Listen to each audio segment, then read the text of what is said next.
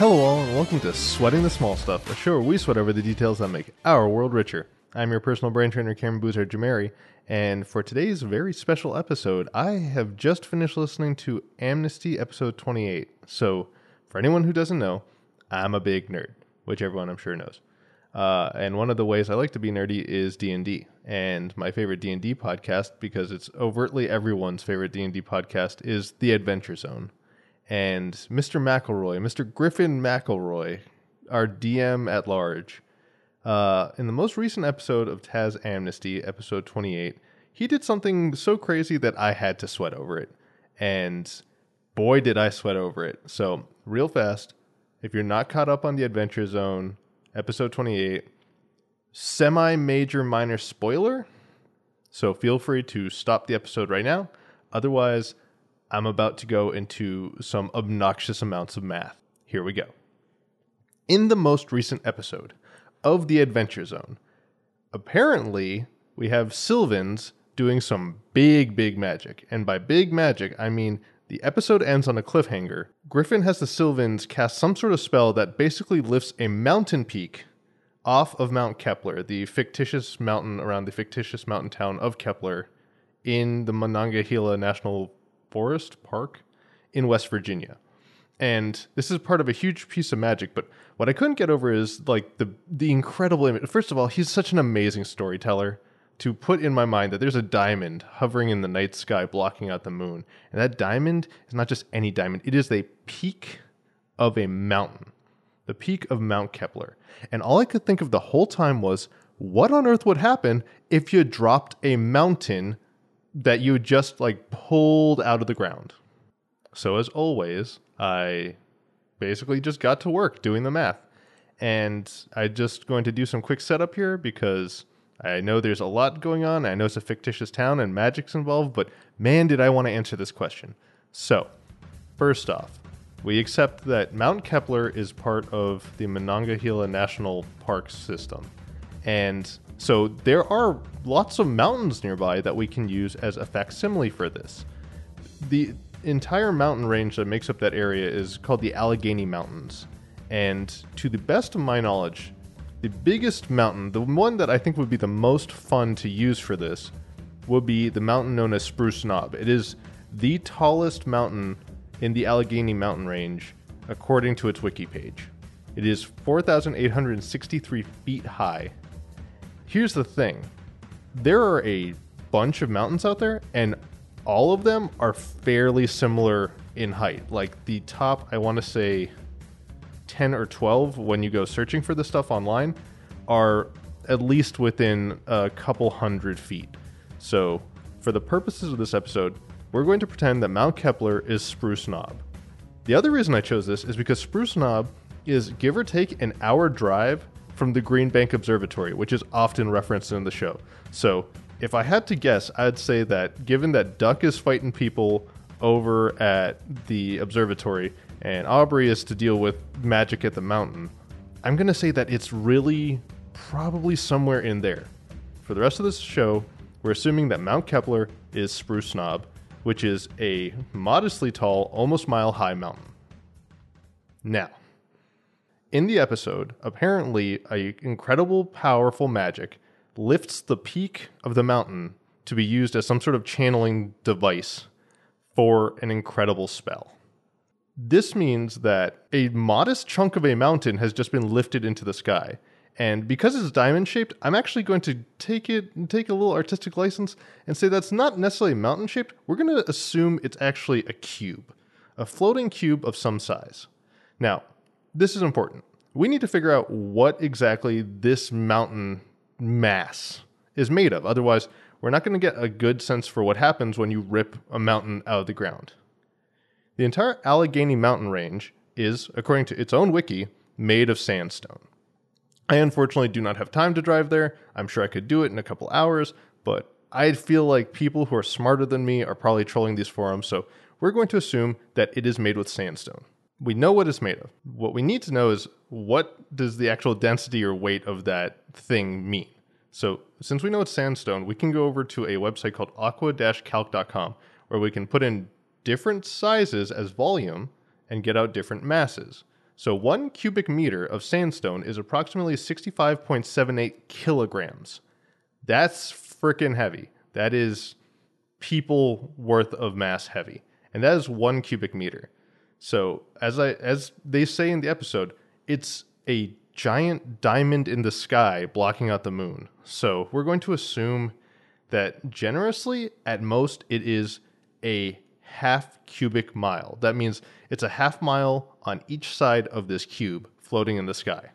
That is 4.8 trillion kilograms, trillion with a T. So the actual number is 4,841,343,181,607 kilograms, but just to save me some time, 4.8. Now, I realize that's probably actually on the big side, because if you have a half cubic mile of mountain in the sky, and the mountain itself is only a mile tall, that's probably actually the entire mountain. So to be generous and assume that we want just the peak, and be generous saying that it has a large summit and peak, we're going to pretend that the peak itself is closer to, I'm going to say a quarter cubic mile. So that's a quarter mile on each side, which is still 2,420,671,590,803.5 kilograms. But again, because I don't want to kill myself, 2.4 trillion kilograms is what we're going to use. So the next thing we need to figure out is, if we have this gigantic mass, this peak of a mountain, where exactly is it in the sky? Because it is understood to be floating up there. And given that the individuals in the episode are close enough, and we'll pretend it's a low moon, we'll say that the mountain is, at the very least, if you're seeing only the peak in the sky and not the mountain underneath it, we're going to assume that it is at least its own height away from the mountain. So, like I said before, assuming that this is based on Spruce Knob, the elevation is 4,863 feet, so we're going to assume that this mass is at least 4,863 feet above the next surface that it would collide with. And this is again based on some rough trigonometry and a lot of theater of the mind. And Griffin McElroy, if by some miracle you hear this episode, please DM me at Small Stuff Show or at Cboozar on Twitter, because I want to know, like, if you have some headcanon about exactly how high off the ground and exactly how much stuff was in the air. But I'm actually going to take a minute and give you a few different numbers to play with, because I think that it's not fair to just say it was 1 mile. So I'm going to actually assume, because it is standing alone in the sky, we're going to actually assume it's 1 to 3 miles, just kind of doing that trigonometry of, if I'm 3 miles away and it's 3 miles in the sky and we're looking up at a 45-degree angle and the moon's behind it and this and that, we're going to say that it is some distance in the sky. I'm doing these calculations for both different mountain types at 1 mile and 2 miles and then 3 miles in the sky, give or take. Let's assume that you drop this singular mass out of the sky. If you drop it from 4,863 feet, which is shy of a mile by about 300 feet. 400 feet? I've done enough math to say that I'm going to just rough estimate this. I went over to, and I love this website. You might actually want to check this out yourself. It's this is actually a little morbid. It's called it's from angio.net. It's called their splat calculator, where they kind of determine if you dropped an object from different heights with different masses, with how much energy and force would they hit the ground. So I went over there and I started plugging in numbers. So let's start with the smaller mountain.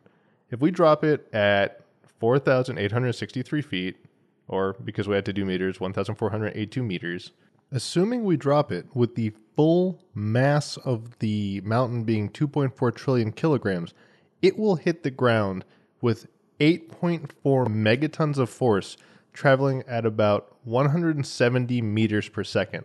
For reference, the bomb dropped on Hiroshima was only 12 kilotons. So this is almost 1,000 times more powerful. And it only goes up from there. If we double the height, suddenly it becomes 16.8 megatons, traveling at 241 meters per second. And if we triple the height, the force becomes 25.922 megatons, traveling at 299 meters per second. Now, if you remember from physics, whatever grade you took physics in, when you're dropping things from different heights, say apples or mountain peaks, the height you drop it at will determine the terminal velocity. But if I drop two mountains, let's say I drop one bowling ball and one mountain from the same height, the terminal velocity will actually be the same. The speed at which they are moving is the same. So in the one hand, we had our 2.4 trillion kilogram mountain. On the other hand, we have our 4.8 trillion kilogram. We've doubled the mass. So what you end up with is if we drop a 4.8 trillion kilogram mountain peak from 4,863 feet, 16.8 megatons of TNT, but the same terminal speed of 170.43 meters per second. Double it, now it's 33.6 megatons. And then triple it, 51.844 megatons of energy is going to be dispersed when that mountain comes crashing down at the end of the episode. I don't care how much big magic you say you can use, there is like no chance on Earth most people, if anyone, would be able to survive that. I guess it's one thing to say we detonated a nuclear weapon with that much energy or force. It's another thing to say we dropped a mountain with that much energy or force. So, because I want to make sure I knew exactly what would happen if we did drop a mountain like that, I went ahead and found some facsimiles for what that kind of tonnage would turn into in terms of force. And I scoured all over. I even came across a few great XKCDs and some other Quora articles that kind of pointed me to some useful sources that I will be happy to link in the show notes. But the closest thing I could come to was in 2004 during the Indian Ocean earthquake. The force of the earthquake, which was a magnitude 9 earthquake, was the equivalent of about 26.3 megatons of energy.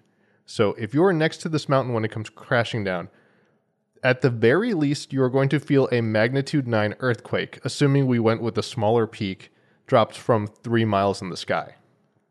Now, there's a second thing that's going to happen. We need to understand that when you drop things out of anywhere, if two things collide, it's not just the mass collides, it's also that the air in between is going to be displaced. That's to say, let's assume for a moment that we take this mountain and we just pick it up. So there's like suddenly flat land and flat mountain bottom in the sky. If I drop that mountain from any height, air has to be shot out from that area in order for the mountain to finally make contact with the ground again. Anyone standing by would feel an incredible blast of just raw air and energy pushing past them. And as more air moves more quickly across other air, there's actually this friction, and the air itself becomes heated. So you would feel a pretty sizable heat wave just blast over you as this energy came towards you. But fortunately, Mr. McElroy was nice enough to point out that this mountain is in fact a diamond, which I assume means it's going to crash into a crater. Now, when it does that, this same amount of air is probably going to be displaced in either situation. But what's important to keep in mind is if we're not directly at the edge of that crater, if we're not directly where the air is going to be shooting out, then we don't actually feel that direct force. So Aubrey and all the Sylvans who are up there on this mountain, as long as they can get away from that crater site, the air itself is going to be violently shot up at a diagonal. It won't be the same as if it hit a flat surface and just shot out in every direction, flattening the forest around it. It would shoot up in a diagonal and, like I said, produce likely a 9 magnitude earthquake. But the sheer force from the air blasting past you probably wouldn't be the same. The last thing to note is sandstone, much like many other stones, when it is exposed to a lot of heat, it's probably going to melt, because when you have that much force, that much kinetic energy smashing into each other, you're probably going to end up with an interesting layer of glass around where that crater is. It might not be a very thick layer of glass, but it'll probably be there. The other thing I think is worth noting is you dropped a mountain out of the sky, Mr. McElroy, which means that it doesn't matter exactly the difference in height, because even between the 1 and 3 mile height, we can assume the peak is going to be pretty deformed. It might even just flatten out a good deal. So there could be a inadvertent landslide coming out of when this thing comes crashing down. All this to say, Griffin, you're an incredible storyteller, because it would take someone with quite an imagination to make me come home on a workday and just think, wow, I need to figure out what happens when you drop the peak of a mountain, the Allegheny mountain range, onto its base at different heights and determine the megaton yield of that effect. Because, God, your storytelling is fantastic, and I tip my hat to you. To everyone listening, I really do hope you enjoyed this episode as much as I enjoyed making it. And if you made it this far in the podcast, I'm just going to go ahead and assume that you're a big fan, and you should definitely go find some friends who like the Adventure Zone or just like sweating the small stuff or coming up with all sorts of crazy ideas and introduce them to the show, because word of mouth is really the best way to get us out there. And we want to find all sorts of cool other crazy ideas to introduce you to.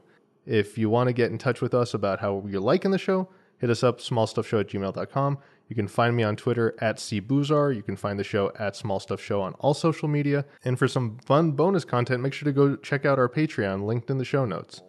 And just as a small favor to anyone out there who might know Griffin McElroy or how we can get in touch, please share this episode with him, because I really want to make sure that I get good numbers on how high it fell from and how big it was, just so I can check my math and no other silly reasons. Anyway, thank you for listening. I've been your personal brain trainer, Cameron Boozer Jamari, reminding you, from movies to media to the world around us, it's details like these that make it worth sweating the small stuff.